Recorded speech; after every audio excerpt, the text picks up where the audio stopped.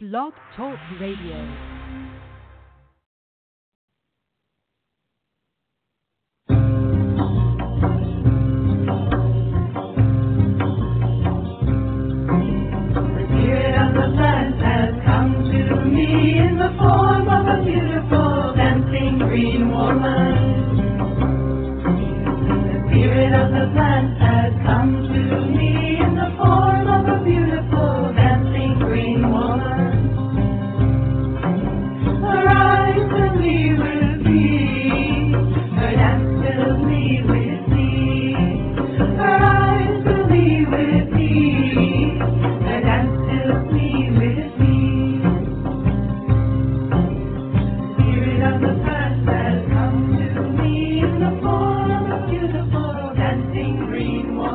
Hello and welcome. We're so glad to have you with us here this evening on Ask Herbal Health Expert Susun Weed, a 2-hour radio show each Tuesday night. Herbal medicine is people's medicine, simple, safe, effective. Please bring your curiosity and health questions. Susun will enlighten, surprise, and delight you. I know most of you know Susun Weed already. She's my mom, so I know her. But for those of you who have not yet met Susun, I'd like to share she is the author of the Wise Woman Herbal series, 5 wonderful books on women's health and herbal medicine, including Wise Woman Herbal for the Childbearing Year, Breast Cancer Breast Health! The Wise Woman Way, Healing Wise, The Wise Woman Herbal, New Menopausal Years, The Wise Woman Way, and Susun's latest book, Down There, Sexual and Reproductive Health, The Wise Woman Way. In addition to being the editor at Ash Tree Publishing and writing her books, Susun is the director of the Wise Woman Center in Woodstock, New York. The Wise Woman Center is open to the public on appointment-only basis. She offers weekend workshops, intensives, and apprenticeships throughout the season. Susun is also available to you online via wisewomanmentor.com. There you can go and view her weekly e-zine. You can subscribe to receive a notification via email each week, or you could join her mentorship program. Susun also offers distance learning correspondence courses and online courses at the Wise Woman University. But you can also just go to her website, susunweed.com, where you will find thousands of pages online with recipes, articles, art features, and so much more. Well, for now, let's see what Susun has to share with us this evening. Thank you, and welcome, Susun. Thank you, Justine, and welcome, Rebecca. Good evening, Susun. How are you?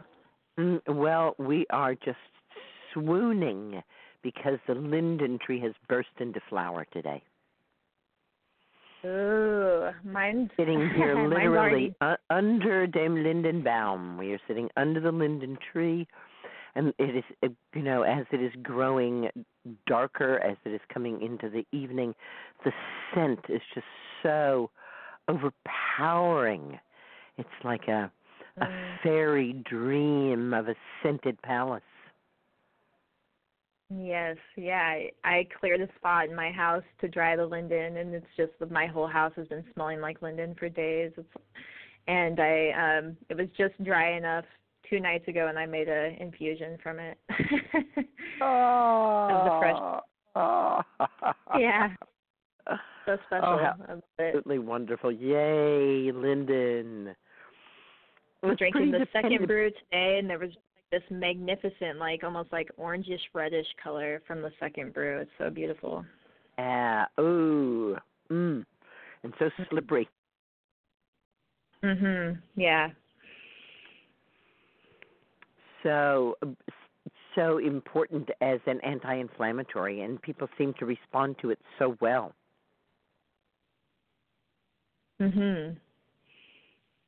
Yeah, I always encourage people to drink it for anti-inflammatory, but I don't know.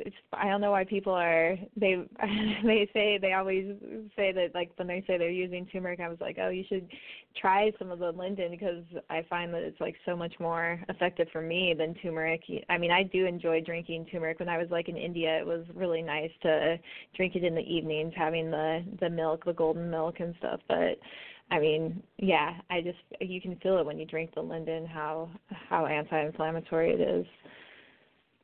And apropos what our interviewee last week was saying, linden is our roots. If you're of European extraction, even if you're living in North America, well, how wonderful that linden grows in North America and is known as American basswood, but circumnavigates the planet. Throughout the temperate regions of the planet, linden grows and people value it.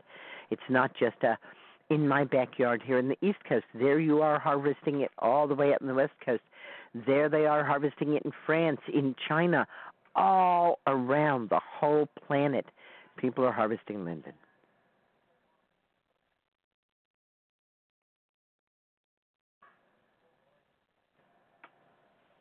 And enjoying that wonderful smell. You still there?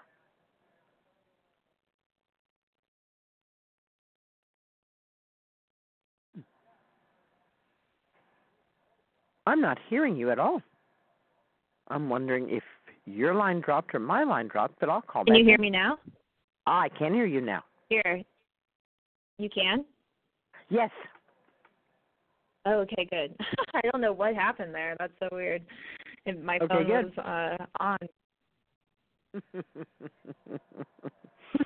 We had a really wonderful Greenwich holiday, and women who were here were really into making things.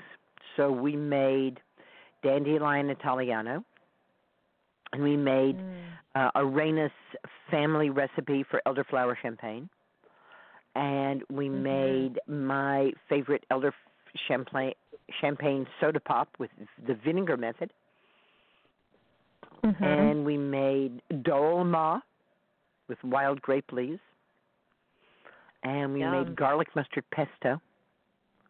And we made watermelon soup and yarrow tincture and hypericum tincture and hypericum oil and lots and lots and lots of wild salads. Yum. Yum. And of course, so much good stuff. Yeah. And because we drank infusion. I talked to Rosemary Gladstar over the weekend, and she said, she's in semi-retirement. That's what she liked the most about having interns at her place, was that so many delicious things got made. And I also talked to Patch Adams over the weekend. He's out at Camp Win a Rainbow. And he's going to be out here for the still running the camp. So that was great. And I said that people were mildly disturbed that his introduction, is dated 2001, and they wanted to know, is he still around? What's happened in the intervening years? And I asked him if he'd give me something extra to add, and he said, "Sure. 20 years later, we're still weird." Yes. Yeah, he's going to be speaking out here at the Oregon Country Fair next week, and I'll be sad to miss him there, but I'm not going. But I just saw that he was on the lineup. I told him that I had, at the suggestion of another reader, at the end of my foreword said, "And here comes Patch with his underwear on his head and his red nose to introduce me." And he said, "Thank you for recognizing my professional garb."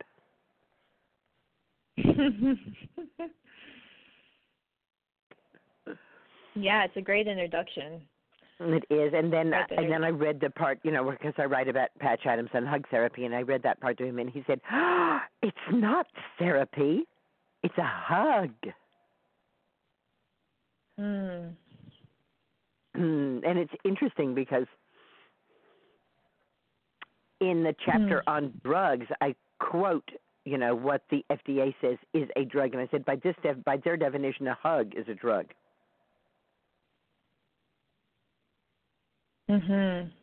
Right.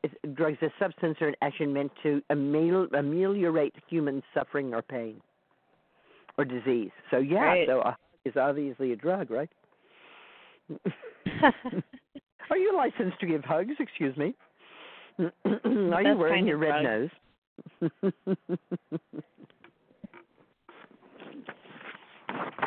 Well, this evening I am going to be interviewing a woman who is doing a lot. She home birthed and homeschooled her 3 children who are now adults, and has started something called Women Empowered Through Health. And we're going to learn about that network, and we're also going to learn about her Medical Human Rights Association. And, as if that is not enough, she does something called Orgonomic Yoga, and we are going to learn about that as well. So stay tuned at 9 o'clock. Aurore Henze will be with us. And she said that she did actually send you a book, but it was 8 years ago. So she's been in your network for quite some time. Wonderful. So. 8 years ago. Oh, dear. One would need a better organized library than mine. Yeah, I know. The books get a little out of control, like trying to find specific ones. Sometimes I need to organize better, too. We have several people on the line. Yeah, you soon learn as an herbalist. If you see a book you like, to pick it up and buy it, because a year later it won't be in print. Yeah, yes. A lot of the ones that I have are staying in print, it seems like, but yeah, you have a lot of older books, I'm sure. Get a copy of Dr. Christopher's School of Natural Healing for a friend, and it's only available in, limited, rare, used for $125 and up. Oh yeah. Mhm. Yeah, there are a few that I've looked up that, yeah, they're really expensive to buy like that. Mm-hmm. Hooray for the older herbalists and the older herbalists. Mhm.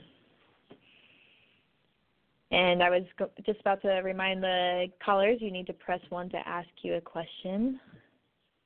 And are you ready to go for the first question, Susan? I am. All right. The first caller is coming from the 603 area code. Oh, my goodness, that's me. Thank you, Susan, for taking my call. You're welcome. What's up tonight? Okay. My questions tonight, thank you, are about different questions I have on plants. The first one is the northern catalpa. I just discovered these most beautiful blossoms. And it's of the northern catalpa. I've identified it, and I was wondering if you use that, if that can be used for any food or medicine. Catalpa, amazingly enough, is in the pea and bean family. So it's related to peanuts and soybeans and green beans and peas, as well as all the dried beans. It's also related to mesquite and loco weed, and alfalfa and red clover and astragalus. So the whole family is a family that human beings find immensely useful for food and for medicine, with respect for the fact that sometimes there's some slight problems, either for all of us or for certain populations, with certain beans. We were just telling the story once again the other night, one of our favorite stories, of when Michael and I were in Spain, and one of the first dishes that we had was fava bean soup. And while we were eating the fava bean soup, I suddenly started remembering translating Latin in 10th grade, and I remember translating this story about these villagers who were being threatened by the Roman legion. And they had this clever plan for winning out over the Roman legion by feeding them a certain kind of bean. I thought, well, now this is definitely, got to be some kind of message that I'm getting here, because I don't often think about the translations that I did from Latin into English in 10th grade, or 9th grade, or 11th grade for that matter. And so here I am thinking about it, and my sweetheart, Mickey, is Italian. So I said to him, I don't think you should eat this soup. He, of course, teased me and accused me of trying to get his soup. But he did stop eating it. And the next day, we were at a museum looking at these beautiful illustrated manuscripts, and I looked at his face, and he was white as a sheet, and I said, are you okay? He said, I am so not okay. I have to find some place to sit down. And his testicles were swollen up the size of tennis balls from the fava beans. So it's not always safe. So I just went in the house, and I got Native American Ethnobotany by Daniel Mormon, which is a 900-page book. It's quite thorough. Catberry, catbrier, catchfly, catgut, catnip, cat's ear, cat's eye, cattail, cayenne. It does not look like catalpa is in this book as a plant that was used by the Native Americans of North America as a food or a medicine. I don't know anyone around me who uses it as a food or a medicine. You could probably get away with putting a flower or two in your salad. Huh. It is a beautiful tree, and it's all right to admire things without being able to make use of them. Oh, yes, of course. I was just amazed at the beauty of that flower. I mean, and it really is, isn't it? It has that stunning assemblage of parts that we see in the pea and bean family, with the keel, the part that comes together and forms like a little nose, right? Yes, and it even has a beautiful aroma. Doesn't it, though? It's so nice. Yes, so I will enjoy it that way. I do have some other questions on other plants I've been discovering I have questions on from this week. Rebecca brought up how she has made the linden infusion because, and you said yours just opened today. Wow. Ours is still, I'm in New Hampshire, and ours still is not open yet, has not begun. Now, she was collecting it today. Now, I thought you could only make the infusion from the dried flowers. Am I mistaken in that? Can you utilize the fresh flowers in any way from the linden? Rebecca's been collecting linden flowers for quite a few days, and the first of what she collected, she said, was dry enough to make infusion. Oh, so you do not use the fresh flower for anything? You can make a tea of the fresh flower. Okay. Okay. All right. That answers that. And also, I've been trying to find some kind of a linden, and my research last year told me that there's a little leaf linden. I forget now what my notes were, but there was a little leaf linden, and then there's a much larger American linden. When you speak of the linden, exactly which one is it? Because I'd like to plant one, but I'm having trouble finding any or any that have produced blossoms. Can you give me more information on what kind of linden trees produce blossoms. All trees produce blossoms. Every linden tree produces blossoms. if you were to say to me, Susan, roses really smell nice, and I were to say to you, which rose are you specifying? I don't have to specify which linden. It's all linden. Okay. Every single linden. Do you want a big, tall tree over 100 feet high that blossoms up at the top that you have to climb? No, I don't. Get American basswood. Is American basswood the one that gets really tall? Mm-hmm. It is. I don't want that one then, because I won't be able to you get don't want that one. It's too hard to harvest from. Most people want some kind of hybrid, which has been cultivated to stay small. Yes. Okay. So that's what you ask for. Yes. I want a hybrid linden that will be small enough for my garden, please. Right. Yes. Okay. That clarifies that. Thank you so much. Now the next question is on. Thank you so much. The next question is on jewelweed, the impatiens capensis.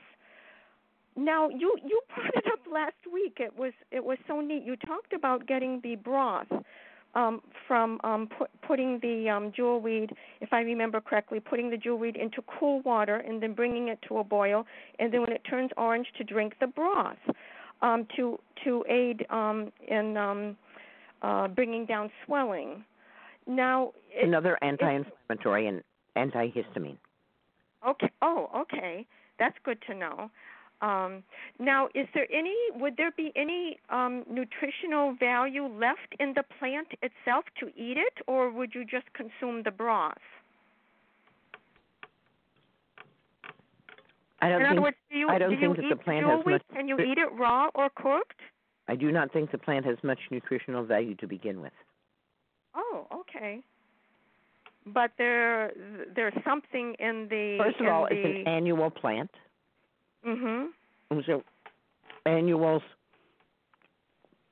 are not focused on providing nourishment to the roots of their leaves. They just want to make flowers. Ah. And seeds, and then die. Okay. And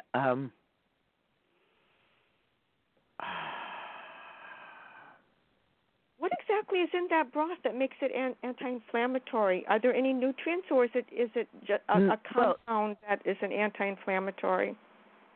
Dr. James Duke heard me talking about the wild impatiens, and heard me saying that it's only anti-inflammatory if the root is red or orangish, and that the broth has to be orange in order to be effective.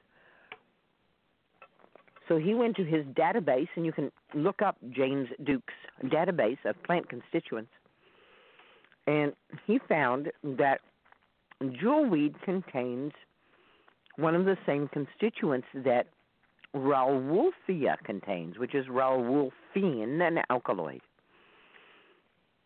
And Rauwolfia has so much rauwolfine that it would actually make you sick if you drank it. Rauwolfia is more commonly known as henna, and it dyes your hair orange. But there's just enough rauwolfine in the jewelweed to not poison you, but to act as an anti-inflammatory. I'm sorry, jewelweed does not poison you.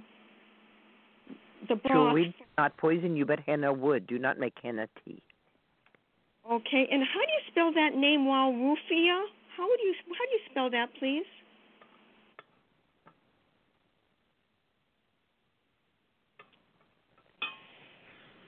Rauwolfia? Why? I think probably Siri might be able to figure it out. It's either R or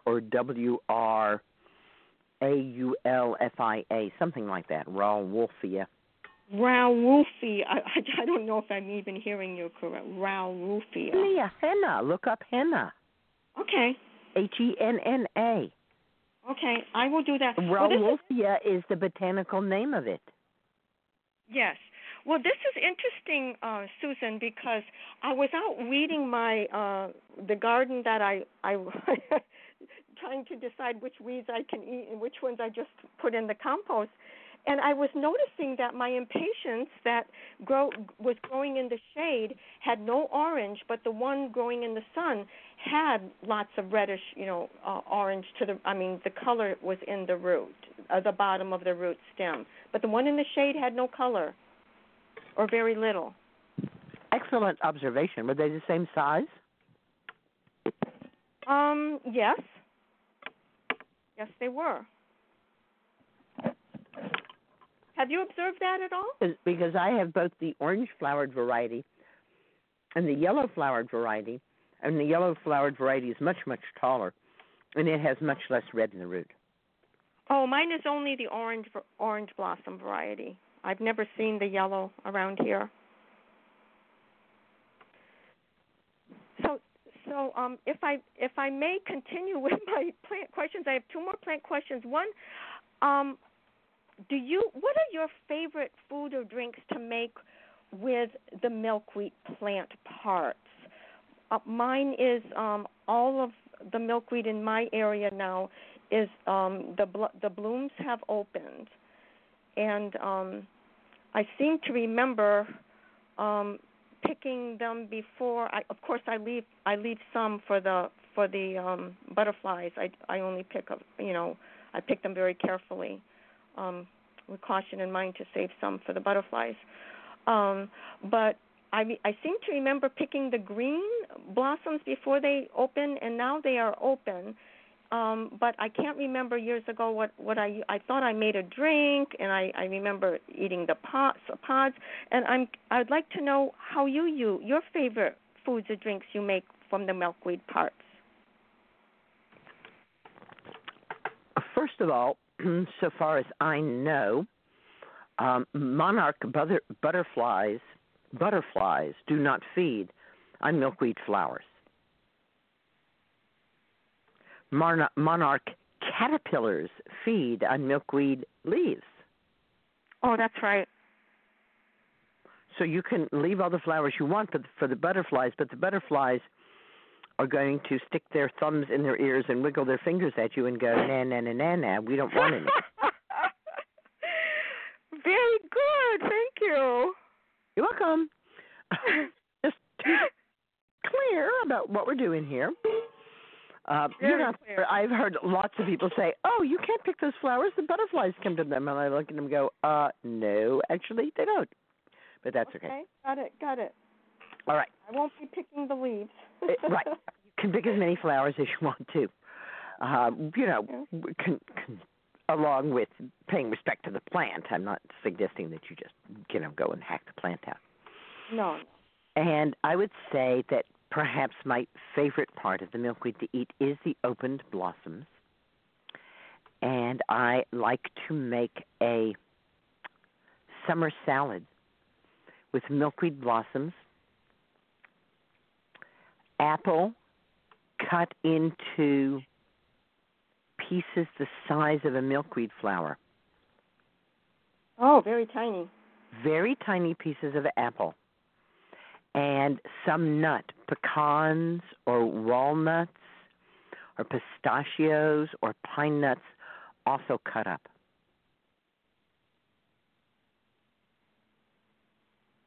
And do you use a dressing? Olive oil. Yum.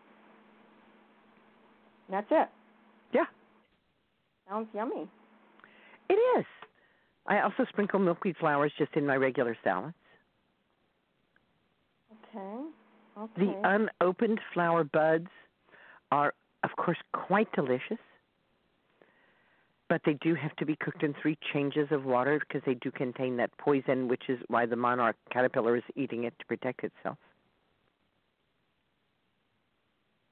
So it's kind of a complicated thing to eat. You can't just, pick them and eat them. And you were asking before about eating things raw. I do put the raw flowers in the salad or the salad we were just talking about, but then I pour olive oil on it, which is a way of cooking things. Yes. So technically it's not raw. At our Greenwich holiday, we had watermelon soup, which is watermelon cut up into fairly large pieces and cucumber peeled and seeded and sliced very, very thin. And that those two mixed together and then marinated in mint, vinegar, and olive oil. A little bit of salt overnight. And I say to people, once you have watermelon this way, you will never go back to eating just raw watermelon. Yes, and do you also eat the white part?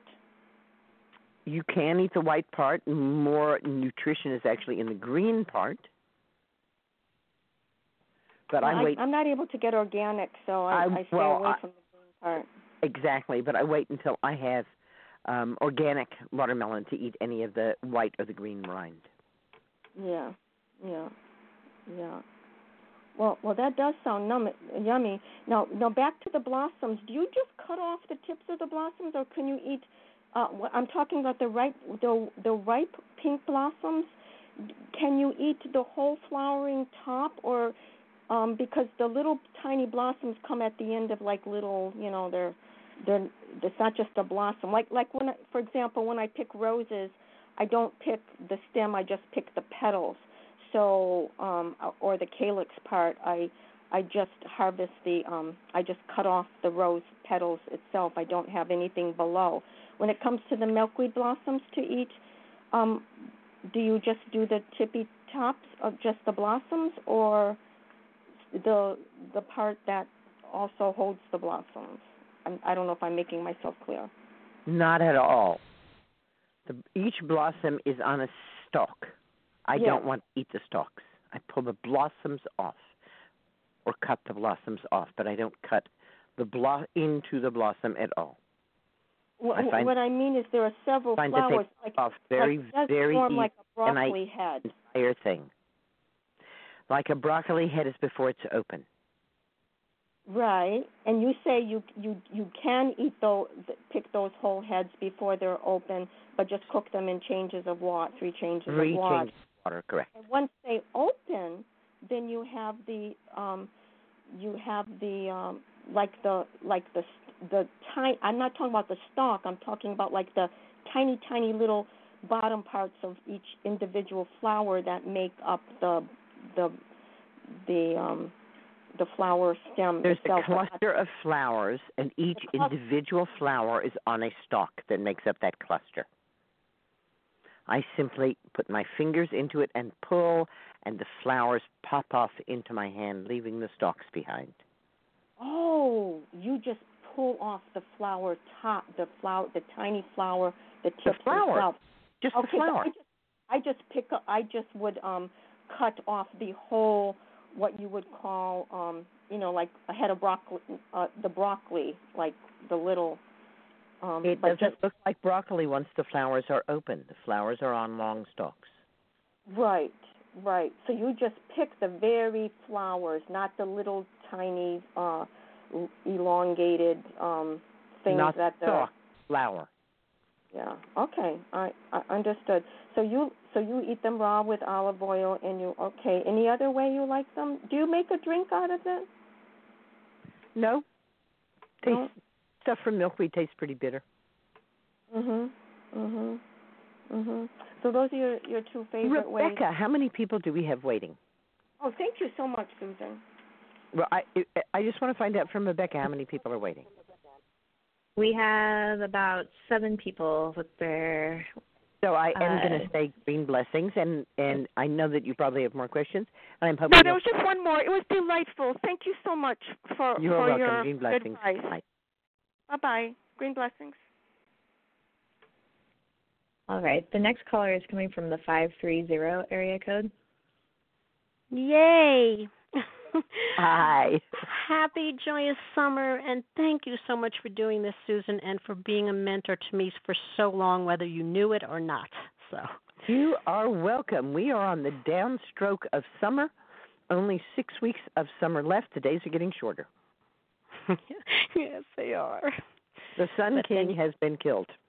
Yes, but then you'll get your rest, too, and renewal. So, indeed, we all do. So, Susan, I really need help with UTI episodes and trying to get off antibiotics. I don't know how much detail you want. Well, let me ask you this. Do you have down there a copy of my book down there? No, but I wrote it down. I heard I heard and it mentioned. And you have a copy of my menopause book? Definitely. Okay, I think there's a section on UTIs in the menopause book, isn't there? There is. And all right. And so what have you done from there that has not worked? Well, everything. I have not done Uva Ursi, actually, which you say is really helpful for me to get out of that chronic infection One phase. of the absolute best. So I'm a little confused on that. You mentioned initially a cup a day, 3 to 6 times a day, and that just seemed like a lot because I'm trying to drink water, I'm trying to drink nettles, I'm doing chickweed. Why are you drinking water? Why am I drinking water? Because I thought it was a good idea. That is one of the worst ideas ever. Okay. The idea that you're supposed to drink water was made up by an advertising executive. Okay, that's awesome because, like, I when would you never first drink water unless I had no other option. Okay. Please don't. So then, I could drink 6 cups of Uva Ursi, and is the dried? I have not yet figured out. It's a range. It's not a prescription. It's a range, 1 to 6 cups a day. Okay.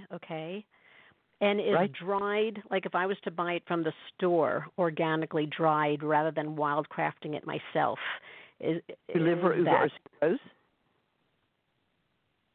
I'm sorry? You live Uva Ursi. You live where Uva Ursi grows? I do, but I'm just not sure of identifying it. Uh-huh. I live in California. Up in the mountains. Ursi mostly grew around the Great Lakes. Okay, I thought it grew here. Looking at Michael Moore's book, I thought he said it grew here. I'm in the Sierras. You're in the Sierras. Okay, I know it likes it pretty wet. Okay, then maybe it doesn't grow here. So it's acceptable to buy it dried from a responsible source that I trust? In general, if you're going to make a water-based thing, dried herb is better. Okay. So I will do that. The other thing that I just wanted to ask about is you talk about vitamin C and cranberry. You know, my pH tends to run typically low. So would you still, which way is which? Vitamin C raises it. So would you recommend just taking a regular vitamin C or just go for the Uva Ursi and get your down there and see what else you recommend? I don't recommend that anybody ever take a vitamin C supplement. I suggest it could be used as a douche. Oh, okay. So let's see. The Ojibwe used Arctostaphylos. The Alaskans used Arctostaphylos. The berries. Arctostaphylos was used by the Karok, by the Tolowa, the Pomo, the Kwahila, the Kawasiu, the Conco, the Atsugewi, the Klamath, the Navajo, Costanoans, the Blackfoots, the Miwoks, the Paiutes, the Eskimos. Wow, a lot of people used Arctostaphylos. Arctostaphylos, Uva Ursi, Blackfoot. Well, it sounds like good medicine. Cherokee, Cheyenne, Chippewa, Cree, Flathead, Ho, Quaddle, Menominee, Navajo, Rama, Ojibwe, Okanagan, Colville, Quileute, Tana. None of these are nations of California, are they? Yeah. Here we have the Pomo and the Miwok. Okay, Pomo and Miwok. There you go. Bella Coola. The Washoe are immediately right here. You didn't mention them, but it sounds pretty universal. Owikino, the Salish, the Skokomish, the Spokane, the Squazic. Sounds like a lot up in Washington. Yeah. The Skagit. Okay. Right. Well, a lot used as smoking, to smoke, berries eaten, tonic for the bladder, help for the bladder, tonic for the kidneys, tonic for the bladder. Yeah. To help the bladder. I would love to get off the antibiotics and stop my episodes from happening. So I will give that Uva Ursi a try and get your book, of course. Anything else you recommend off the... How much yogurt are you eating? Not a lot, because it seemed to be affecting my sinuses. So I stopped. There is no way yogurt. that it affects your sinuses. Okay. Okay. Are you believing Arnold Ehret, who decided that milk was mucus forming by cutting his arm open with his hunting knife? Oh, is that what he did? Mm-hmm. That's how he decided that milk was mucus forming. You're going along with that, huh? Well, and various other places that... And various other places who go along with him. Yes. Okay. That's all the evidence there is. And one man cut his arm open and looked at the blood and said, oh, there's mucus in my blood. There wasn't, of course. Okay. I would love to go back to yogurt. I mean, I just recently kind of cut it out of my diet in the past couple of months, which is when the sinus thing started. So I will go back to that happily. Yes, I think that your bladder and vagina will be much happier. And I'm all for that. Okay. Okay. Good. All right. I feel complete. Thank you so much. Green blessings. Green blessings. Good night. Bye. The next caller is coming from the 920 area code. Hi, Susan. Hi. Hi there. My question tonight has to do with yellow dock and curly dock and how to tell the difference, because I have one of them growing in my garden. No difference. And I'd like to harvest. There is no difference. No difference? Okay. Yellow dock simply means any plant with large leaves and a yellow root. It's a common name. It doesn't mean anything. Okay. Dock means a plant with big leaves. What would you call a plant that had big leaves and burrs? Burdock. You got it. Mm-hmm. Dock means a plant with big leaves. What would you call a plant that had big leaves that heals broken bones? Bone dock or bone set dock, and that's what comfrey's been called. Okay. And so on. So dock is not anything botanical. It just means big leaves. And, of course, there's always Bugs Bunny's favorite plant, which is, what's up, Doc? Mm-hmm. Right. Right. So, yellow dock, when bought, can be one of 5 different Rumex species. Okay. So what you're saying is that you've noticed several different Rumex species growing around you. Mm-hmm. There are probably more that you haven't yet noticed. The most common are Rumex obtusifolia, which means big leaf to Rumex, and it has a bigger leaf, and it tends to be a shorter plant when it flowers.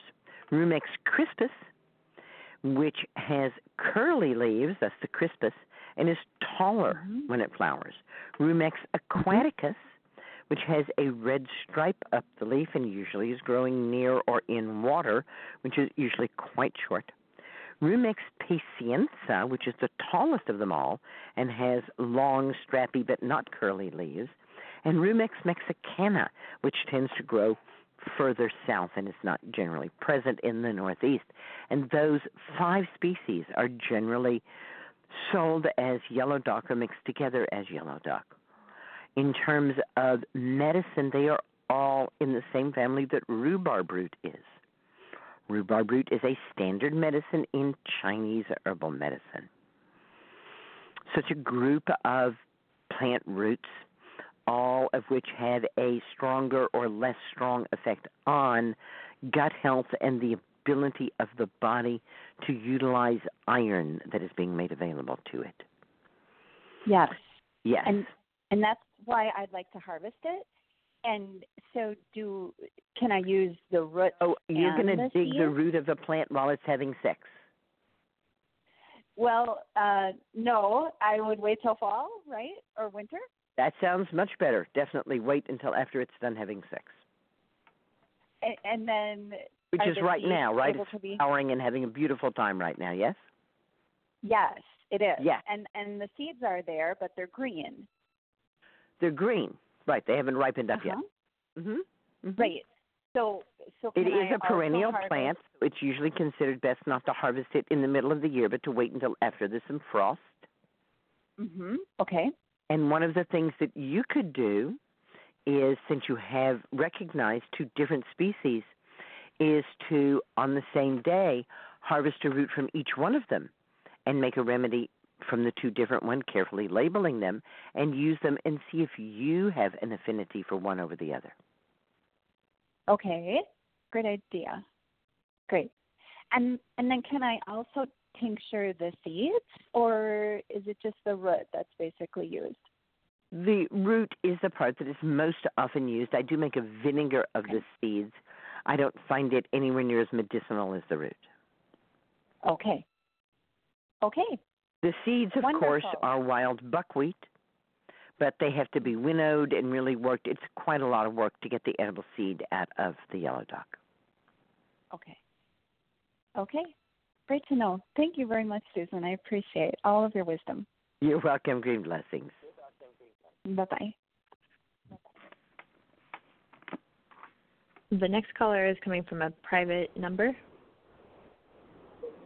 Hello? Hi. Hi. So I have a dermoid, and I also, which is essentially confounded by OCD and PTSD. I also have overactive bladder, and I was just wondering if you might have any suggestions for that.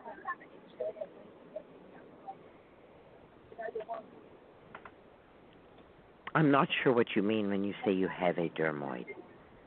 It's a dermoid tumor cyst that's growing on my... It's growing on your what? It's on my ovary. It's a abnormal... So you have a dermoid growth. cyst on your ovary, and how was this discovered? Just an ultrasound. And why were you having the ultrasound? At first I had some irregular bleeding, and eventually that went away. And so the doctor just recommended it, and so they found it. One of the major problems with modern medicine, one of the major ways that modern medicine takes people's health away is by finding problems that aren't problems and then fixing them. Yeah. I don't know what our connection is sounding like to you, but to me it sounds like there's about 100 other people in the room. Sorry. Are there people in the room? Yeah, sorry, I'm on public transportation right now. Well, it's extremely difficult to hear you. One second. Can you hear me better now? Much. Okay. All right. So, why are we concerned about this dermoid cyst? Because the doctor wants to remove it with surgery, and if they can't, then they may not be able to save the ovary. Why does the doctor want to remove it by surgery? Excuse me? What? Why does the doctor want to remove the dermoid cyst? Because the doctor said that it's an abnormal growth. It may or may not be cancer. Exactly what percentage of the time is a dermoid cancer? It's pretty rare, but it's possible. It's extremely rare. Yeah. So here's what you must understand, and you must make your own decision. Doctors are trained to be as conservative as possible.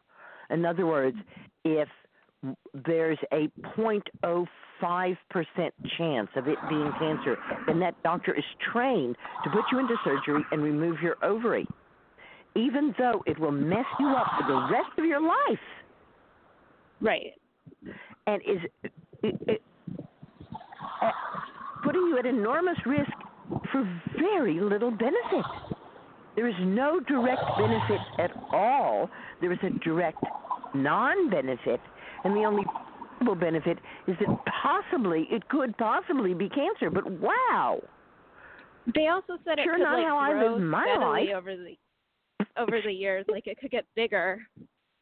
It could, and a meteor could fall on your head too. Yeah. And it could get smaller. Right. But it's a guarantee that if they cut you open, that you will be hurt. Mhm. Yeah. An absolute guarantee. That's why there was a student here who said that her mom is paralyzed from the waist down because they suggested a little surgery to remove something that could possibly be cancer, and in doing so they nicked the nerve that controlled the lower half of her body, and she's now in a wheelchair to have something removed. Oh, gee, we were so happy it wasn't cancer.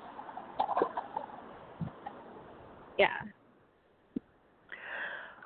You play Russian roulette? No, well, your I chances don't are want to. a lot better of surviving that than of surviving what these doctors are telling you. Yeah. I do not understand why something that is not causing you pain, that is not causing you any problem, is making you so fearful that you will offer your body up for surgery. Yeah, that's the last thing I want to do. Well, say no. Just say no. You can say no. Yeah. You can say no. You can find another doctor. You can go to an acupuncturist. You can go to somebody else. Right. Because this person does not have your health in mind, do they? Right. Right? Yeah, that's true. What I would like is for you to have a helper, a health helper, who wants you to be healthy. Mm-hmm. This person does not want you to be healthy. This person wants to make sure you don't sue them. I'm not lying. I'm not making this up. Yeah. This is not medicine for the sake of the patient, for the sake of health. This is medicine for the sake of the insurance company. That's true. So, you don't have to fall for it. What do I do? You do not have to be maimed and cut up to protect this doctor from being sued. I don't think it's a good choice. You have to make up your own mind. I can't tell you what to do, but I don't think it's a good choice. Is there any herbs that I could use to possibly make it smaller? Certainly. Chickweed makes all kinds of ovarian cysts smaller. I know a woman who got rid of a dermoid cyst that was the size of a hen's egg. So, like chickweed in tincture form? Chickweed tincture, I like. You can do chickweed infusion if you prefer it. Okay. Is there anything else you might recommend? Tell me a little bit about your diet. Do you currently drink nourishing herbal infusions? Yeah, I like to do a lot of oat straw. I found that really helps with my anxiety. Sometimes I do. I've recently started some passion flower, a little bit of mugwort tea, and chamomile. What I really like to see people do is to use all 5 of the nourishing herbal infusions. What's that? The 5 nourishing herbal infusions are stinging nettle, Oh, okay. oat straw, red clover, comfrey leaf, and linden flower. Oh, okay. So when you're making your oat straw infusion, what kind of scale do you use? I don't use a scale. It's more like a. I guess Not it's more making like an tea. infusion. It might be more like a tea, right? I put water and. Making an infusion. Yeah. So you're not getting the benefits of infusion. For instance, a cup of nettle tea has about 5 milligrams of calcium, and a cup of nettle infusion has about 250 milligrams of calcium. Oh, okay. So you need a scale, and you need to weigh out an ounce of each herb. Okay. One by one. So one night you do oat straw. The next night you do nettle. The next night you do red clover. And the next night you do linden. The next night you do comfrey leaf, for any order you want. And you keep rotating through them. And you can continue to drink passion flower tea. That's not a problem. Okay. Have you experimented with using motherwort when you're feeling anxious? Motherwort tincture. No, because I couldn't find that online. I was only able to find like certain things. Mountain Herbals has motherwort tincture, and Red Moon Herbs has motherwort tincture. Okay. Made from the fresh plant. I think you'll find it a wonderful ally. There are people who like lemon balm tincture as well or better than motherwort. And there are people who really believe that lavender tea is the best thing for relieving anxiety. So what I'm suggesting is you don't have to just work with oat straw. And if you don't have oat straw every day but have a different nourishing herbal infusion, then you could drink passion flower that day or lavender that day or lemon balm that day. Those would all help to relieve some anxiety. Okay. And could you tell me a little more about your diet? Well, I mean, I eat a lot more rice because I was told to do that by a TCM practitioner. So rice at every meal. Now I try to eat salmon probably almost every day. I eat seafood almost every day. I've kind of laid back on like the chicken and beef as much, so I don't really do that as often. I eat it every so often. Lots of fruits and veggies. Daily I have a green smoothie every day as well. The fruits and vegetables well cooked? No. Usually, well, the smoothie is always raw. And then sometimes I cook the vegetables. I'd like to see I you don't. stop immediately doing any smoothies at all. No more smoothies? Okay. That's how I get like 10 Do you notice 10 the cups panic of in your voice? Yeah. What could you and I say about that panic? I don't know. I mean, I've always what been a little I nervous. hear is someone who has put themselves into a situation where they are feeling very dependent on a particular food, and a food that has no nutritive value at all. So it might be the smoothies? Maybe? I have... What I'm saying is that veggies. It's wonderful that you are eating fruits and vegetables, but you are not getting anything from those fruits and vegetables unless they are cooked. Okay. It's basically throwing your money away because you're not getting any nutrition. So even if I'm eating less, but I'm having it like cooked, that's actually healthier? There's no way that cooking it is going to make you eat less. Why would you eat less if you're cooking it? Because I would drink the green smoothies in between the meals, and like that would have about like 10 cups of veggies between my meals.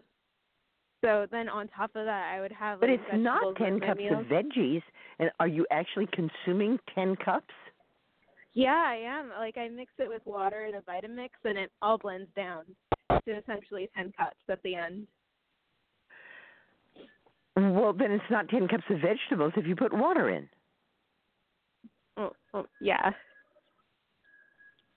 And again, let me say, nothing on this planet eats raw food because you are not getting any nutrition from it.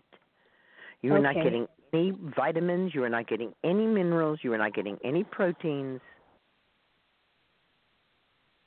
Okay.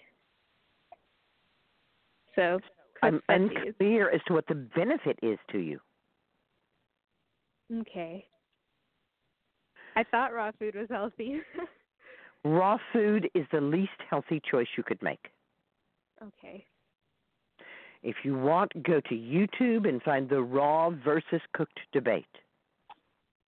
You will see a proponent of raw food. You will see that she is not in good health. What you won't see is that she wound up in the hospital a few years later because of eating raw food.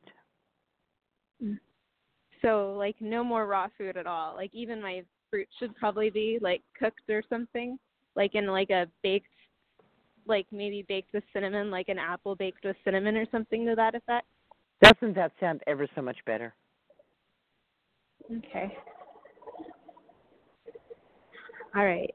Well, thank you, Susan.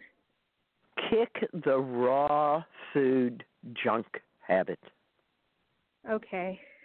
It's not healthy for us. It's not healthy for anybody. Drink your nourishing herbal infusions, which are loaded with nutrition. And if you want to eat a fresh raw strawberry or fresh raw peach because it delights you, please do that, because we eat for pleasure as well as for nutrition. But be sure you're nourishing yourself with lots of good cooked food. I'm glad you're eating lots and lots of seafood, but there's still things that is not going to cover that we really need from red meat. And one of the primary of those things is called heme, H-E-M-E, heme. Heme in our blood becomes hemoglobin. Hemoglobin is a complex molecule that carries oxygen and nutrition to every cell in your body. We cannot make heme. We are dependent on the blood of other animals to give us heme. Without heme, we begin to die from the outside in. Notice how many vegan and raw fooders have cold hands and cold feet. Yeah, my feet are always cold. You really do need some red meat, please. I'm not suggesting that you eat bacon for breakfast, bologna for lunch, and pork chops for dinner, but I'm suggesting that until your feet get warmer, consider having some red meat at least a couple times a month. Okay. And also understand that if you go to the store and you buy well-raised red meat from an animal that's been loved and that's been on pasture, you've changed an animal's life. You've made sure that animal had a good life. No vegan could say the same. Not eating meat doesn't help any animal. Only those who eat meat can help animals. You buy well-raised meat, you're supporting a farmer who wants to raise meat in a humane and loving way. You don't eat meat, you're telling that farmer, go bankrupt.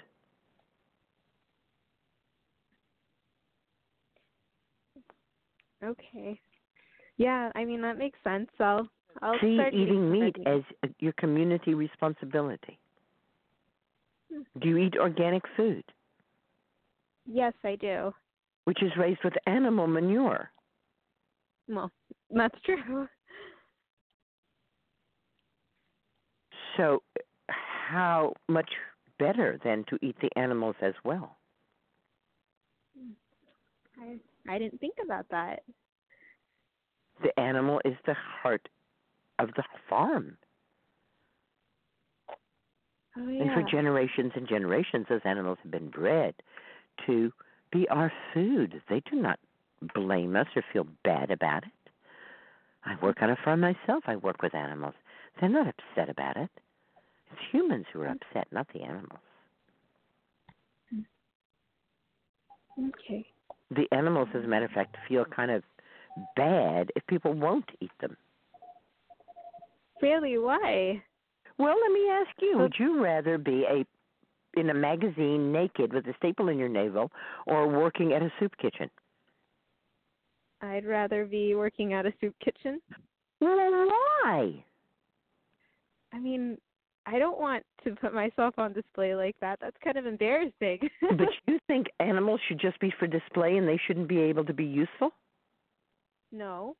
I think they should be useful. Well, being eaten is useful to an animal. That's what it's been raised for. But, like, don't they want to, like, live? Because, like, all humans want to live? No, they're not human. Oh. They don't have an like you do. But, like, what about, like, pets? You know, like, some pets are, like, they could We can technically go into any realm of fantasy you would like to. And you can what about me up one side of the mountain and down the other. But it's not going to change what I'm saying. Farm animals is what I'm talking about, yes? Have I been clear about that all along? I'm talking about farm animals? Yeah. And now you want to change the subject? That's kind of sneaky way to talk. I thought it was like You relevant. said farm animals, yes? Did I say farm animals? Yes, you did. Okay, I thought that's what we were talking about, is farm animals. Animals that have been domesticated. Okay. And what I'm talking about is your health, basically.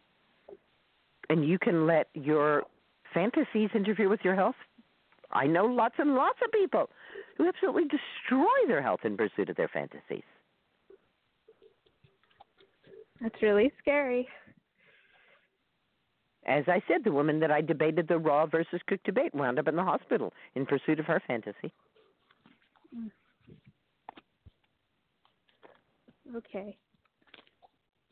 Well, I guess I have a lot to change. I think you do, and I think that you will see very quick improvement in your life when you do so. Give me a call back in a month, and let's see how it's going, okay? Okay, thank you, Susan.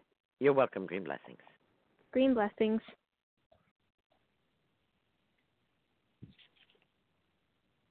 The next caller is coming from the 443 area code. Hi. Thank you for taking my call, Susan. You're welcome. What's up tonight? I had a few questions. The first one is, I remember you saying something like really bad about grapeseed oil, but I forgot what you said, and somehow I got convinced to start using it again, and now I'm like trying to remember what the issue was with it. Can you just tell me, like, run through the issues with grapeseed oil that I believe? Seeds, when pressed to give oil, give an oil which has two major difficulties. This is true of any oil from any seed, whether it's grapeseed oil, flaxseed oil, whether it's canola oil or corn oil or soy oil or almond oil, any oil pressed from any seed, one is loaded with omega-6 fatty acids. The natural diet, as discovered by Weston Price, who looked all over the world at a bunch of different natural diets. In other words, he defined that as diets that did not include any artificial foods of commerce, in his own words. The natural diet contains either 2 omega-3 fatty acids for 1 omega-6 or 1-to-1. Okay. Seed oils can be 1 to 500. There's such a huge ratio that there's just no way you can eat enough omega-3 or salmon or anything to take care of it. And the oils from seeds go rancid within 3 to 5 days. Right. And is there anything about the At lipid chemists, people who specialize in fats tell me that most seed oils are cancer in a can. Okay. And they say they may be good for your heart. They may have all these studies showing they're good for your heart, but they're bad for every other part of your body. I use oils that are not pressed from seeds. Olive oil is pressed from a fruit. Right. Avocado oil is pressed from a fruit. Coconut oil comes from a fruit. Mhm. I use butter. I use organic bacon fat. Mhm. Organic butter, of course. Right. And organic olive oil. Okay, and then thank you. And then about goat milk. So I know you use a lot of goat milk, goat cheese, and things like that. And I was wondering if it was over cow milk, or is it because? And I know it's about homogenized and unpasteurized, like the issues with cow milk in that regard. But like, if I were able to get raw cow milk and raw goat milk, would there be a reason to choose one over the other? Goats have several differences in their milk as compared to cows, and people prefer one over the other for a variety of different reasons. Cows have large fat molecules in their milk, and so the cream rises to the top of the milk. And you can skim the cream off the milk and have skimmed milk, which is low fat, and turn the cream into butter.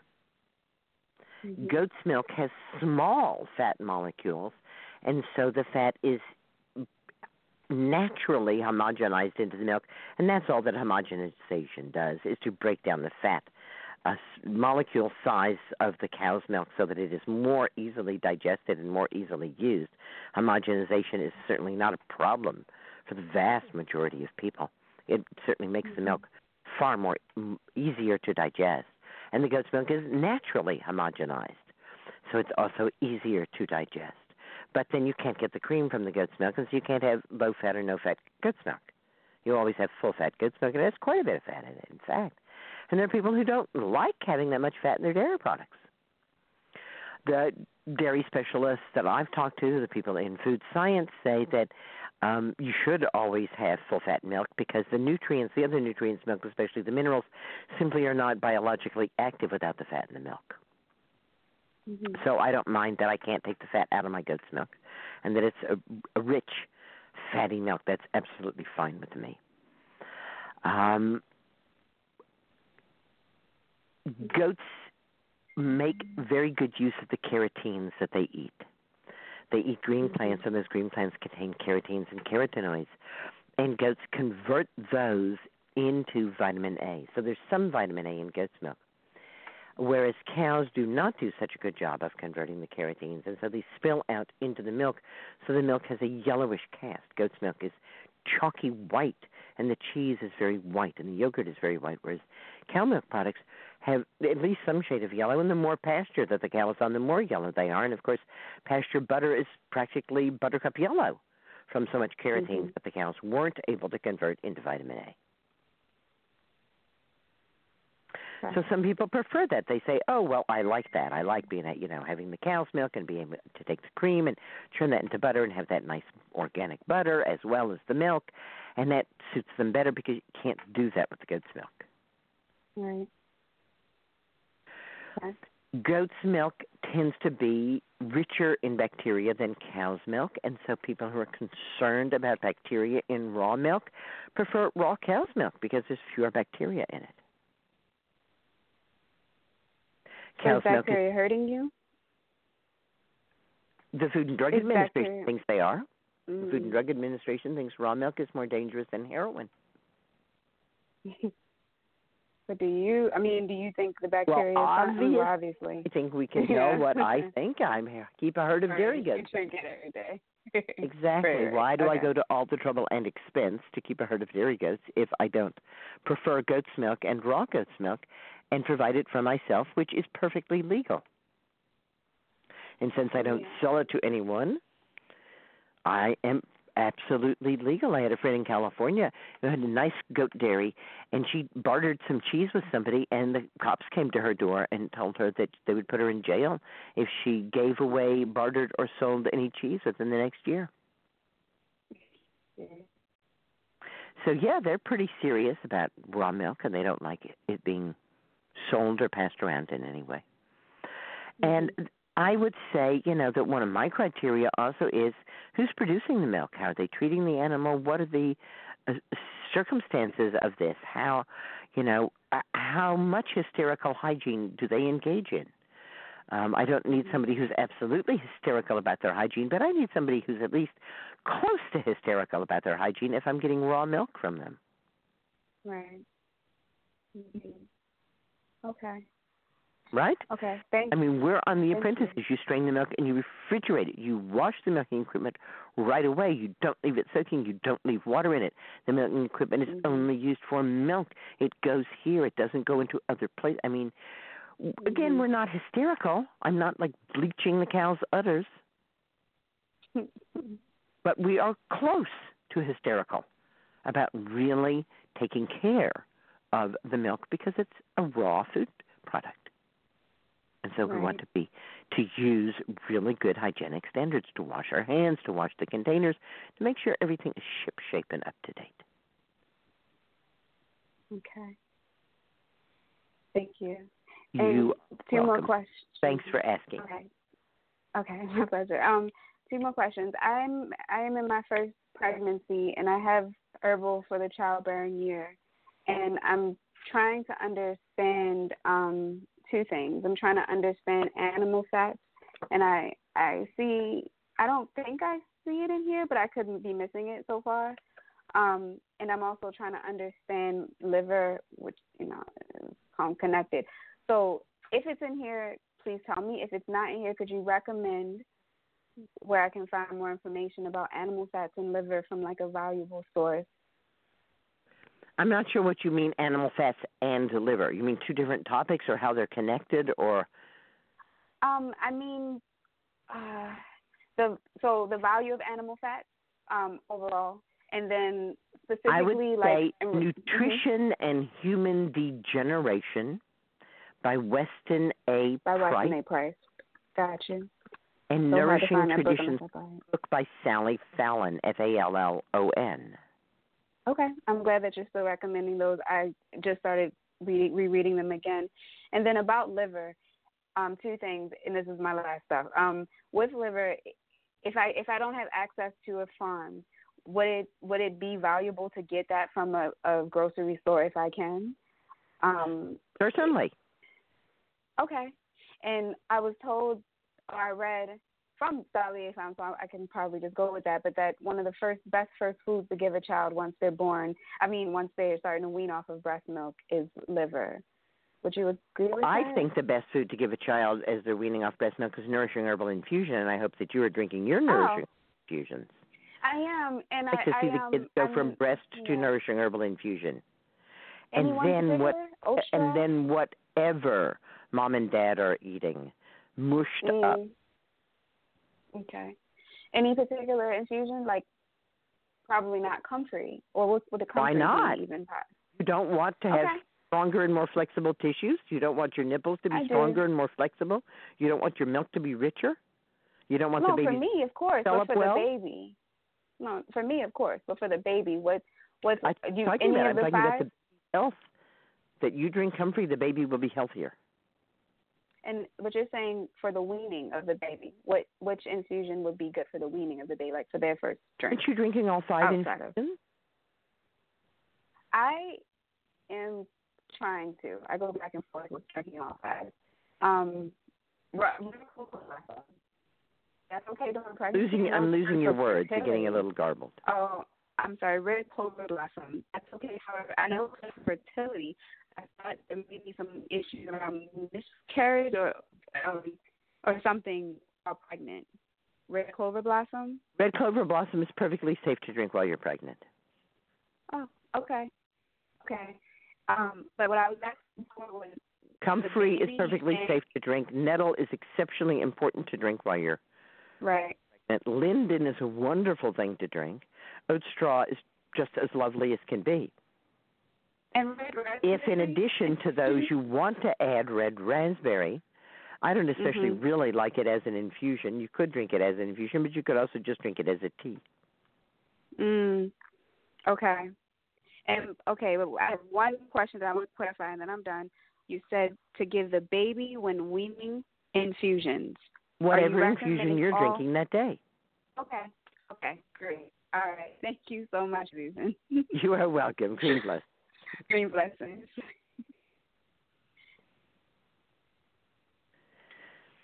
We have, 10 minutes left before we get to talk to Aurore Henze. And before we talk to the next person, I just want to say that I am still looking in Native American Ethnobotany by Daniel Moorman.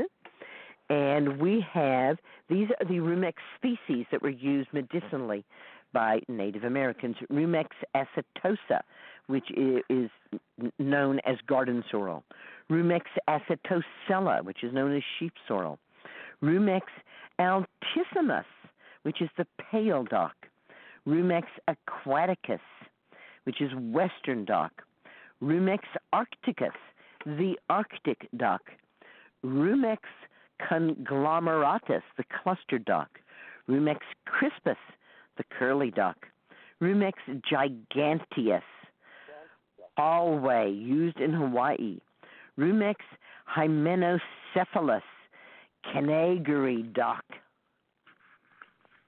used by the Arapaho. That's a really beautiful dock. I love that one. Rumex maritimus, the golden dock. Rumex obtusifolius, the bitter dock. Rumex orbiculatus, the greater water dock. Rumex patienza, the patience dock. Rumex paucifolius, the few-leaved dock. Pauci is like a paucity of leaves, paucifolius.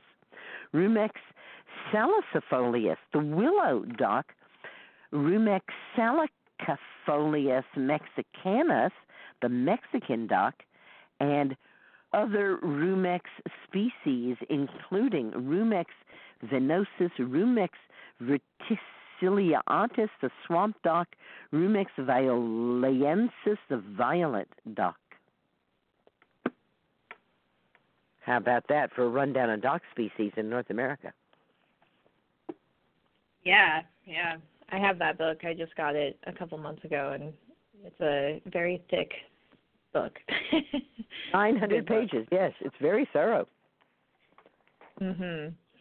Well, we still have, looks like 6 callers. They're waiting to have their questions answered, but we'll see how many we can get. Yes, call back. So call back next week if we don't get you. Call earlier. Yes. Good. Okay, let's see who we have next. Okay, the next caller is coming from the 845 area code. Hi, Susan. Hi. Hi. I had a sonogram, and it showed some gallstones and a little bit of fatty liver.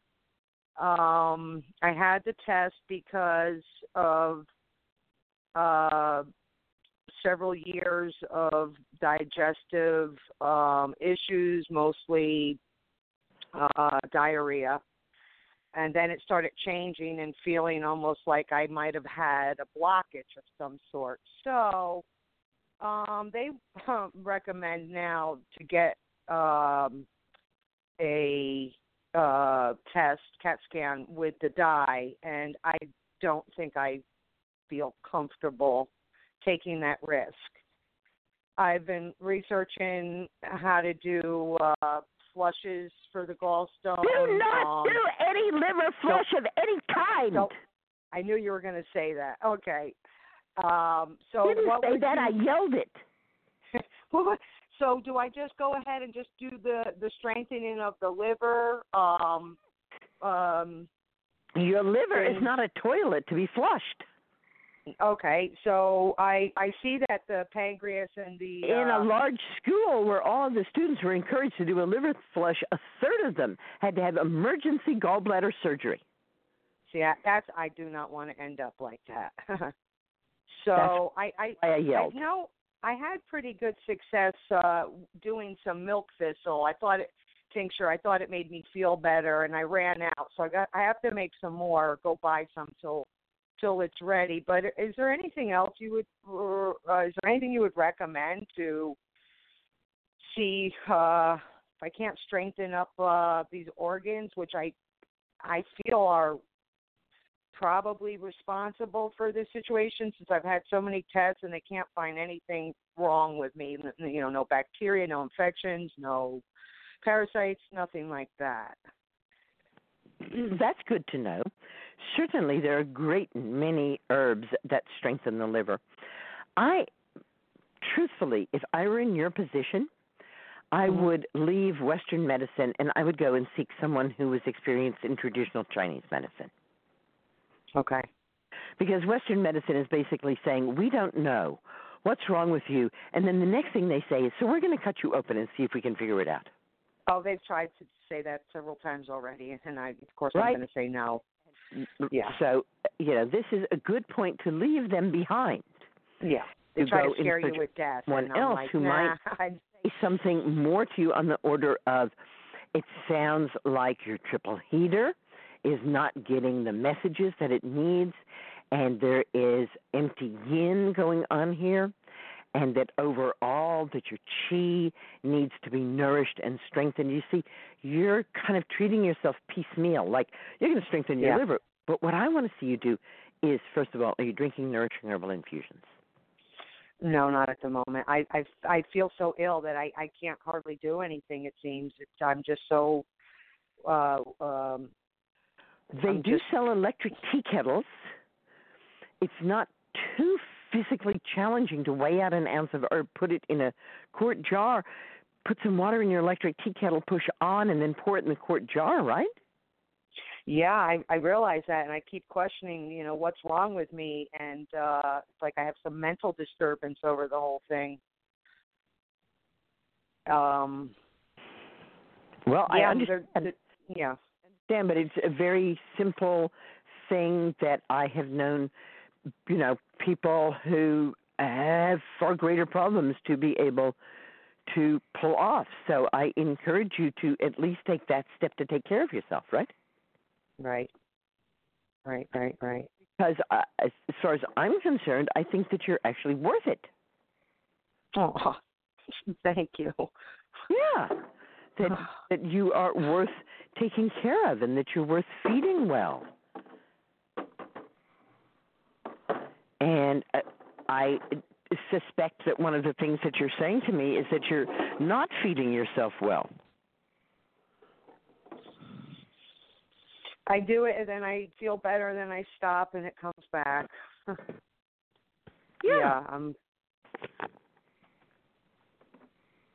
Well, one of the things we did discover with a gut disturbance, often some nutrients don't get absorbed, so I've been just working to try to get those levels up, and I have, and to get a little more energy.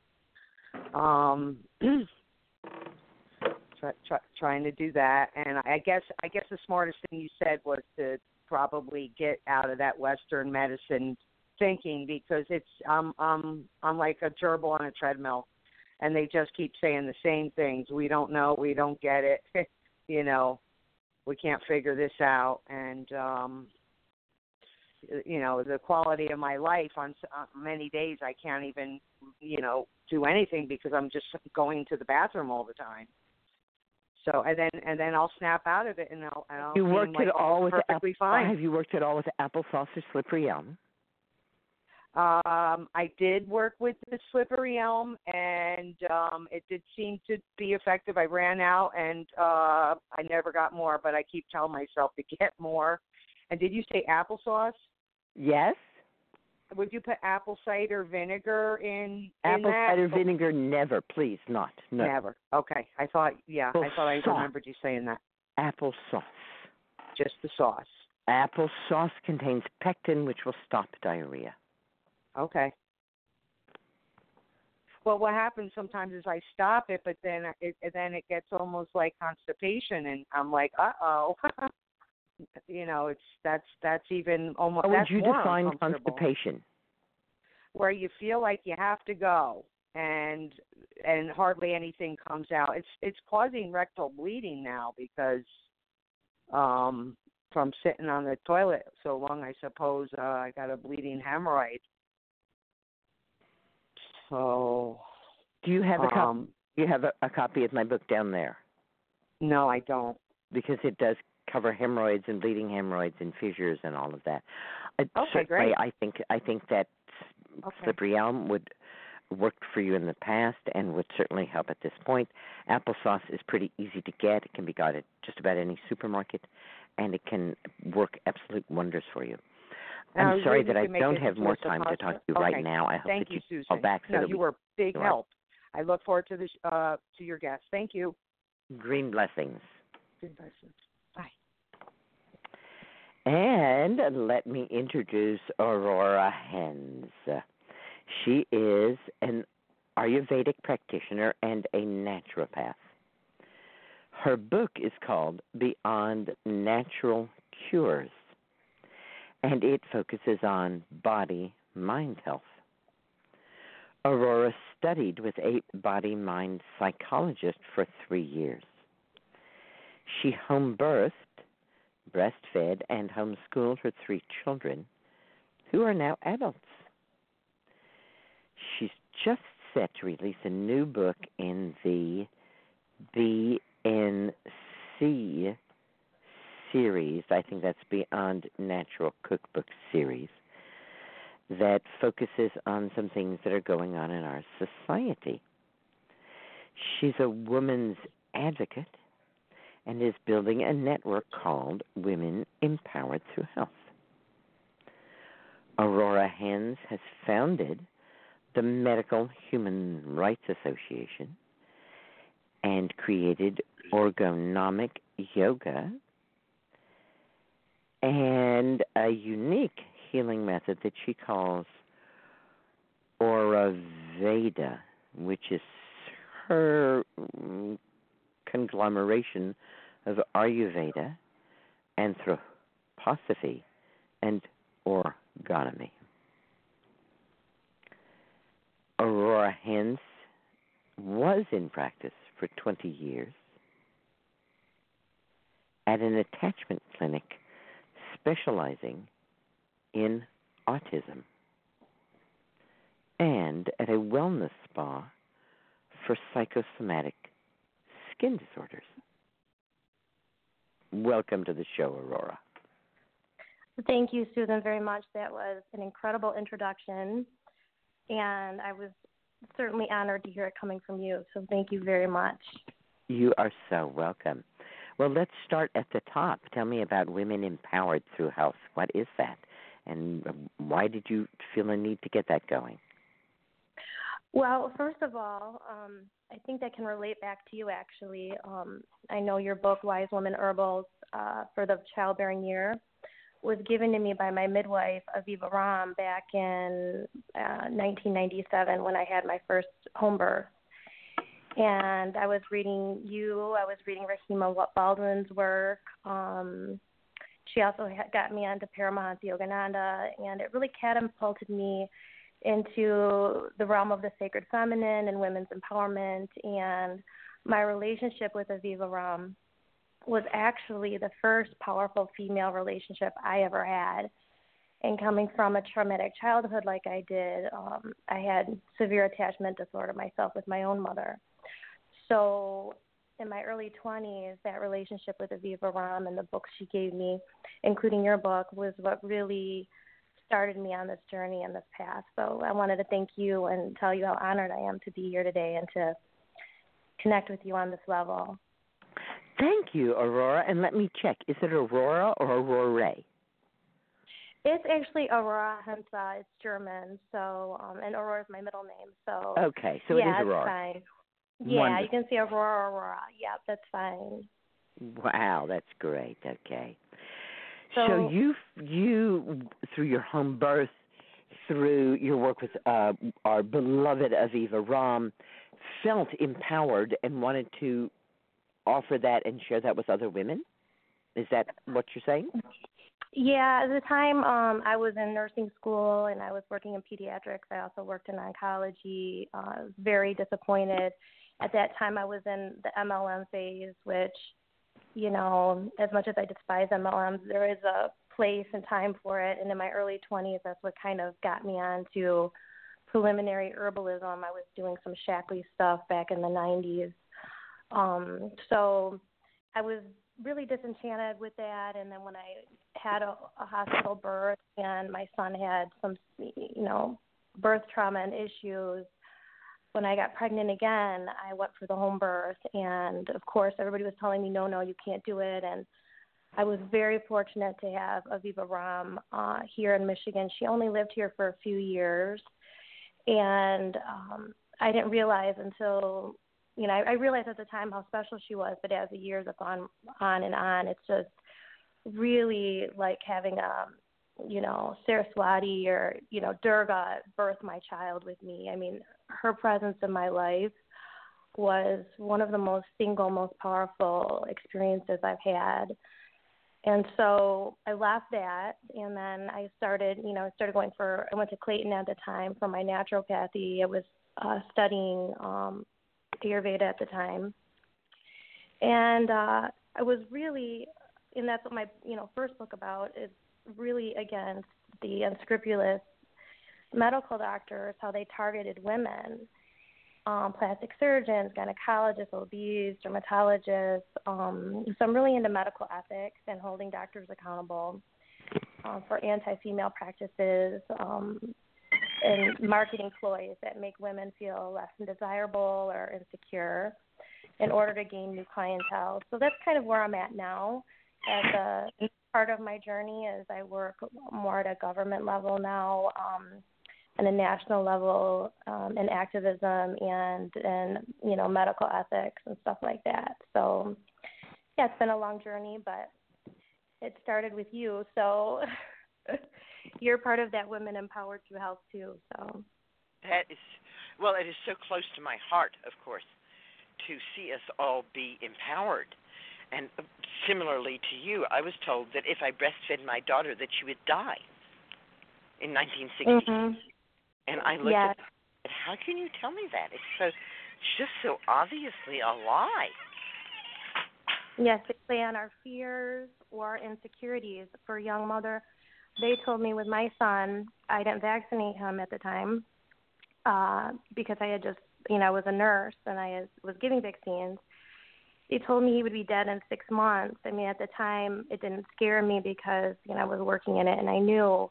But that type of information to a new mother could be extremely damaging, So in that way, we've come a long way in 20 years. I have to say, I work closely now with the medical community. I've found them to be very warm and much more accepting to natural health. And even though I'm not a medical doctor and I can't really call myself, a doctor, they always call me a doctor, which I feel very, honored when they do that. So it's a great time to be alive. I know there's a lot of stuff going on right now. And I think if you know some stuff about the Vedas, about right now is the Satya Yuga, where we're in this phase of truth right now, where we left the Kali Yuga, and so everything's about truth, and, truth can be very subjective, but I'm actually feeling very inspired. I'm inspired by other women, my sisterhood. I find social media to be very uniting. I'm finding this new love for my book, which my book originally was published in, 2006, which at the time was just so progressive, so out of this, but now I'm seeing this love for it and people all over posting, and I just think it's a really great time to be alive, to be honest with you, but that's just where I'm at right now. So when you say that there's a Women Empowered Through Health network, is that a network that listeners might be interested in joining? Well, what I'm trying to do right now, I have through my Beyond Natural Cures network, we're basically function right now sort of as a book study, and I'd like to do something collectively with women coming up. I'm working actually with a lobbyist who is, helping immigrants and things like that so they don't fall into human trafficking. I don't know how that's going to look coming up, but it's starting to form, and, I'll be updating soon on that as soon as I get finished with this next book. All right. So the Women Empowered Through Health is at a nascent stage at this point. You're still working on it, and you're working with a local group that's doing some book readings and so on, and you're reaching out to other women in need in your community. But right now, it's not really open for listeners to jump in on. But yes, if they would like to. Anybody who's interested, yes, contact me because I'm getting it to, it's starting to take more. It was connected originally with my Medical Human Rights Association, which was formed to try to help women with breast implant illness. I was one of the sole people way back in the early 1990s. I was like that little fish on the Cat in the Hat. Don't do it. I was trying to warn people. I knew that the implants would make women sick. I mean, to me, it was just basic biology at the time. I didn't even have any solid evidence other than it's a foreign body, and I just wasn't trusting this whole promotion, like, honey, it's okay, just do this. The medical community talking down to us as women. And so originally what happened when this information came out, my book came out, and I was talking about, breast implants, a lot of women were like, you're jealous, you're a woman hater. I was getting hate mail. And so it was really interesting because that's all sort of changed now. Women are coming back saying, thank you. You were the only one. Like, way back in the day, I found actually a picture that was taken. It was like a black breast implant from a magazine. And I took it, I don't know, I grabbed it off the internet maybe like 12 years ago. And when I went back, it was gone. And that's when it really started me on my investigative health journalism for women. Like, where is this stuff going? They update the stuff and they take it out and then they threaten people. So right now, social media has created this huge women's connection. And as you know, society likes to divide us. The patriarchy likes to divide us. So when women can really get through some of these really barbaric, low-frequency obstacles, we can do amazing things. And so that's what I'm really excited about, and that's how it's starting to form right now. So, yeah, I'm looking at taking it on a national level, and I would like to do, the plan is to do, I would love to do like a huge women's symposium and get maybe Serena Williams in there, get some women, Stevie Nicks, you in there, Aviva. Oh, that's my dog, I'm sorry, in the background. So, yeah, so we'll see. It's coming together, though, slowly. So these two things, the Women Empowered by Health and the Human Rights Association, are two facets of a gem that you're creating.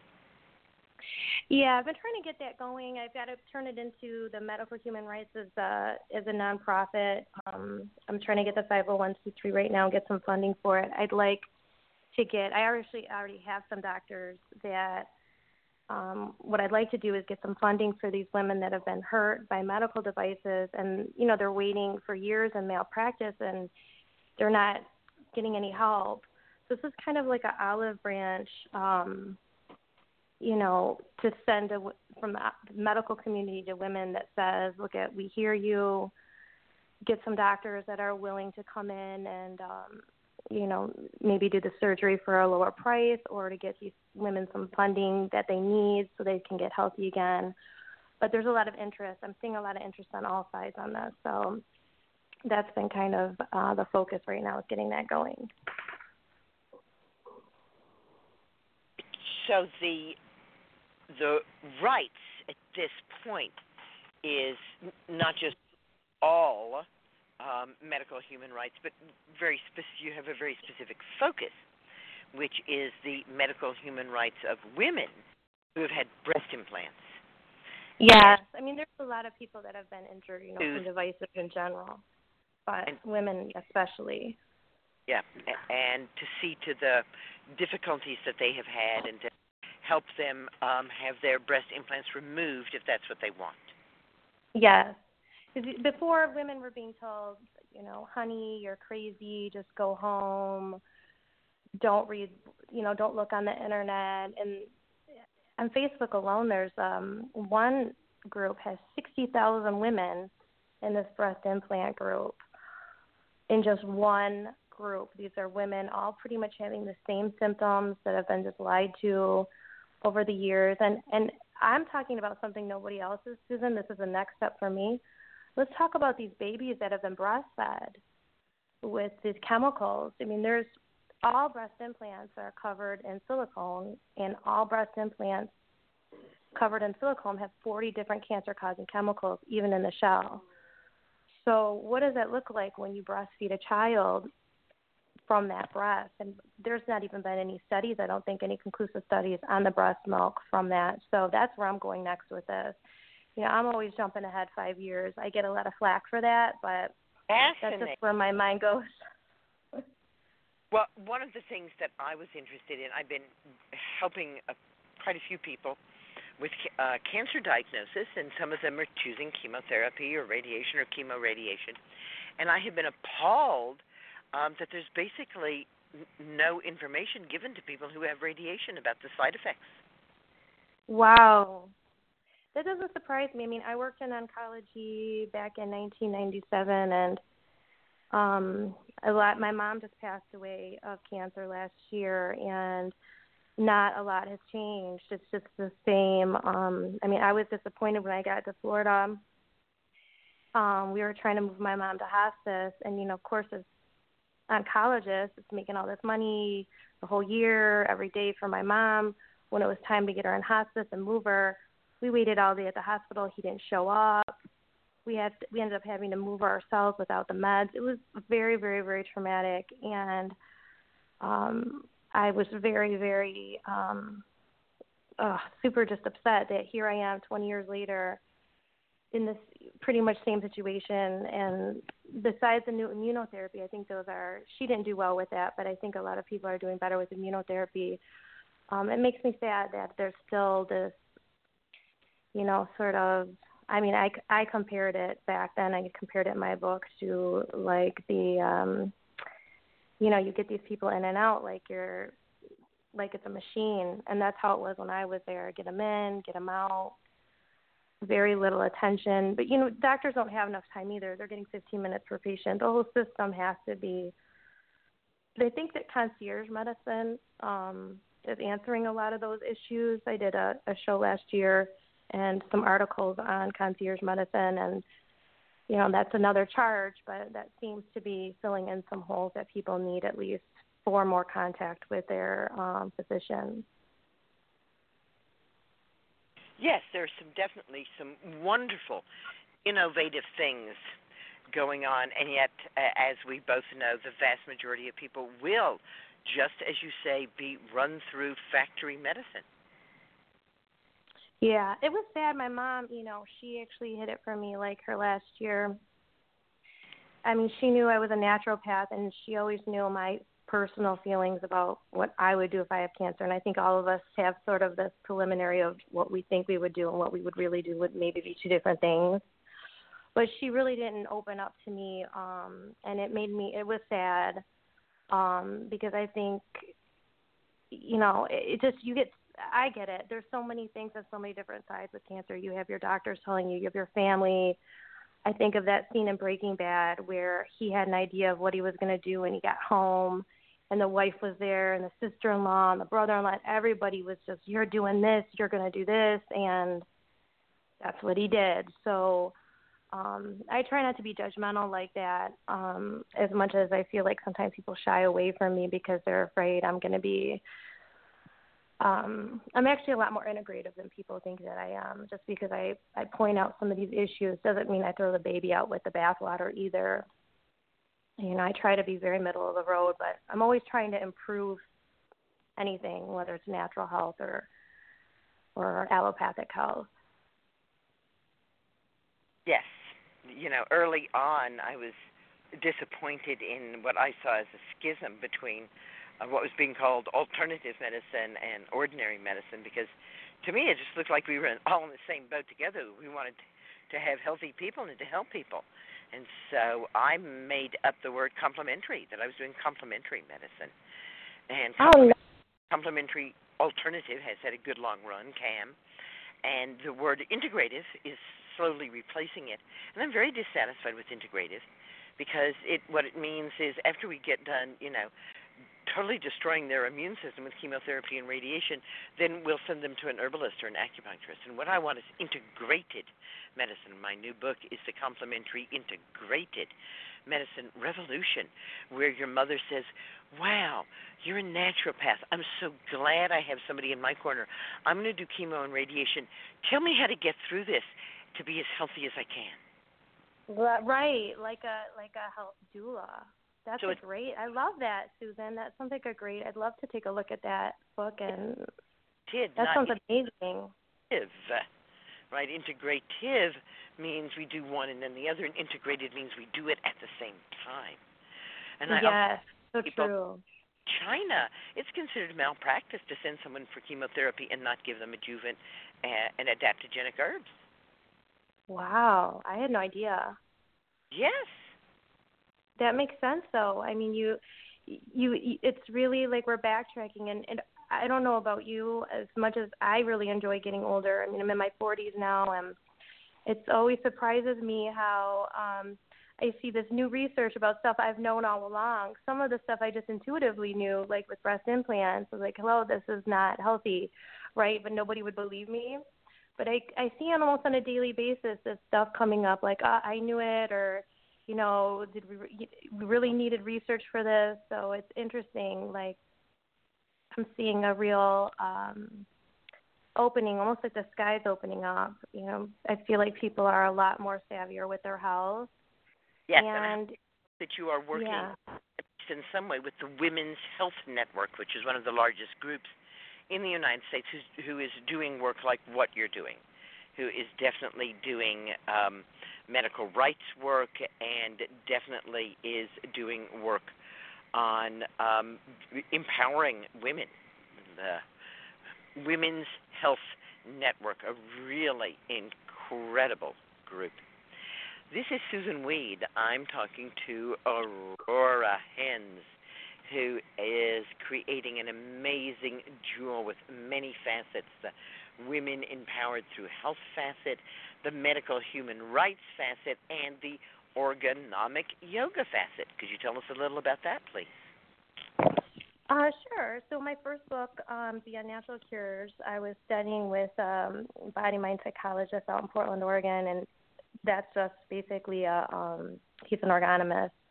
And I think you know some stuff about Wilhelm Reich's work on orgonomy. I went through therapy myself for 6 years. All my books Reichian therapy, yes? Yes, all my books have a foundation in orgonomy as a backdrop, comparatively. And so I studied with him, and so part of the issue. Orgonomy, for those who don't know, orgonomy is the study of orgone. Reich was one of Freud's two most famous students. Freud had two very famous students, Jung and Reich. Jung is certainly more well-known. Wilhelm Reich is not so well-known. He discovered, with quotes around it, life force energy that he called orgone. Of course, it's been known all over the world. And thus his practice has come to be known as orgonomy. Yes. And so part of my studying and being in treatment is I had to fly out. A lot of people have to fly for therapy because there aren't a lot of orgonomists. Most of them are on the East and West Coast.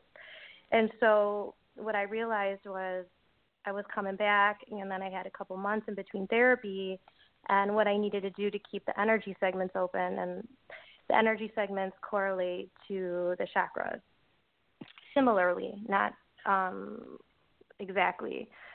And so to keep those energy segments opened, I developed this yoga that is meant to be done either one-on-one or in a small group, but it's supposed to be emotionally releasing. And so in that way, it's meant to be done in a way where you're in a safe environment and you feel comfortable and trusting enough to, if you need to surrender or you need to release, you have the ability to do so.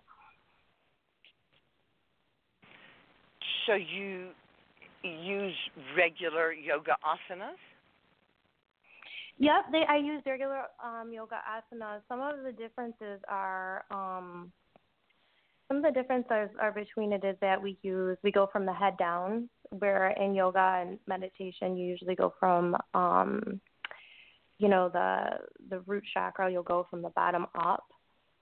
We go from the head down. We also use chest movement, chest breathing, which is important, and open mouth breathing, and a lot of eye movements and facial movements. So it's very similar, but there's some important differences, and those are pretty much what makes it different from traditional yoga. And is it the facial movements that trigger the emotional responses? Yes, it can be. If you're using the breathing, because it's really important with orgonomy treatment in general that you're working with a doctor, a licensed professional, just because when you trigger these memories or you trigger these, when the unconscious becomes conscious, it can be very traumatic, and you don't know how your body will respond. So when you start doing the exercises, if you haven't been in therapy before, it could probably cause some anxiety or even shortness of breath, a healing crisis where you're like, okay, I'm done. I don't want to do this. People will avoid coming to class. If they're not familiar, if you've been in treatment and you're comfortable with the energy moving through and you're comfortable with the emotional release, you would probably view it in a different way.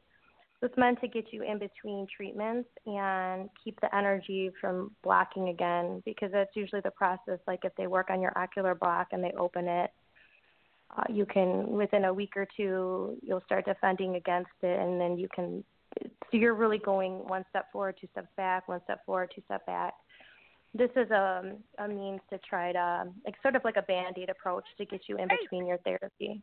If I go one step forward and two back, I am not going to go forward at all if it takes me two back, unless what I want to do is go backward. And why don't I just go backward instead of trying to go forward? I'm not sure what you're saying. Also, to my mind, and I have a huge amount of therapy experience, Reiki and as well as a variety of others, anything that anybody does, somebody's opening your Reiki, we are way off on the wrong track, and no wonder you can't get it open. No one else should ever open any of those areas for another human being. Yeah, I don't think, my experience is they don't open it for you. It's a process of, if you're working with your doctor, you develop a trust and relationship with your doctor to the point where you feel comfortable enough to release. You're in a therapeutic environment, so you're in a safe environment, and whatever your release looks like or feels like in that environment, it's okay. But it's something that I developed to help. It's something that I use to help me to get me in between my therapy, just because I would make these huge strides. We'd work through my ocular block. We'd start working on my oral segment and some of the rage in the back of my jaw. And then I'd come back into therapy. We'd have to work on the ocular block again for a while. So how it works is you work through one block and then you go through the other, and you try to keep them all open. So in this way, it's just a therapeutic way to try to keep the segments open and keep the energy flowing. But it doesn't replace therapy. For me, I've been out of therapy for a while right now. I need to get back in. So to me, it has been sort of replacing therapy, but I'm not saying I recommend that. I'm just saying it is what it is for me right now. Sounds like a real excellent thing that you have created for yourself that helps you remember how to keep the energy flowing through your body. Yes, I use it. It's more because, there's a bigger, on the West Coast where I was trained, there's a big following. A lot more people are into orgonomy on the West Coast, also on the East Coast. So it was much more popular over there. Here, where I'm at in Michigan, not very many people are into orgonomy. So a lot of the work I do is primarily through my writing and my social media. And educational-wise, just trying to promote Reich's work in a dignified way, and that honors his memory and what he's done, and try to stay on board with that. Because now that he's been gone, there's a lot of people that have been distorting his work. So I actually work along with the American College of Orgonomy. promoting their work, promoting, who he was, and just staying true to that, not trying to deviate too much off of that. That's beautiful. How can listeners get in touch with you if they want to know more about any of these things, if they want to come to an Orgonomic Yoga class, or if they want to get involved in this beautiful gem that you are creating? What's the best way for listeners to get in touch with you? And then right after that, I'm going to give you the last minute of the show and ask you what you want to leave in the hearts and minds of all the listeners. So go. Okay, thank you, Susan. Okay, so you can a wrap up. You can you can find Beyond Natural Cures on all social media, and you can also find Auroreveda or draurore.com. All my books are available through there as well, and don't be afraid to connect with me. Let me know. I love hearing from people. People are posting a lot about the book, and I get really excited about that. And I love to collaborate with people. I love to be a community of women, so. Just keep in touch with me, and I'll let you know about my new book. It's coming out on sadomasochism. It's going to be a part 4 of pretty much what I've already been working on. So you can look for that as well. All right. And what would you like to leave in the hearts and minds of the listeners? I just want to say thank you for all your support for this community. Thank you to Susan, and thank you to Aviva Romm, and for everyone that's helped me on this path. And we need each other, and that's why we're here, for connections. So thank you for letting me be a part of your group tonight. I feel very honored.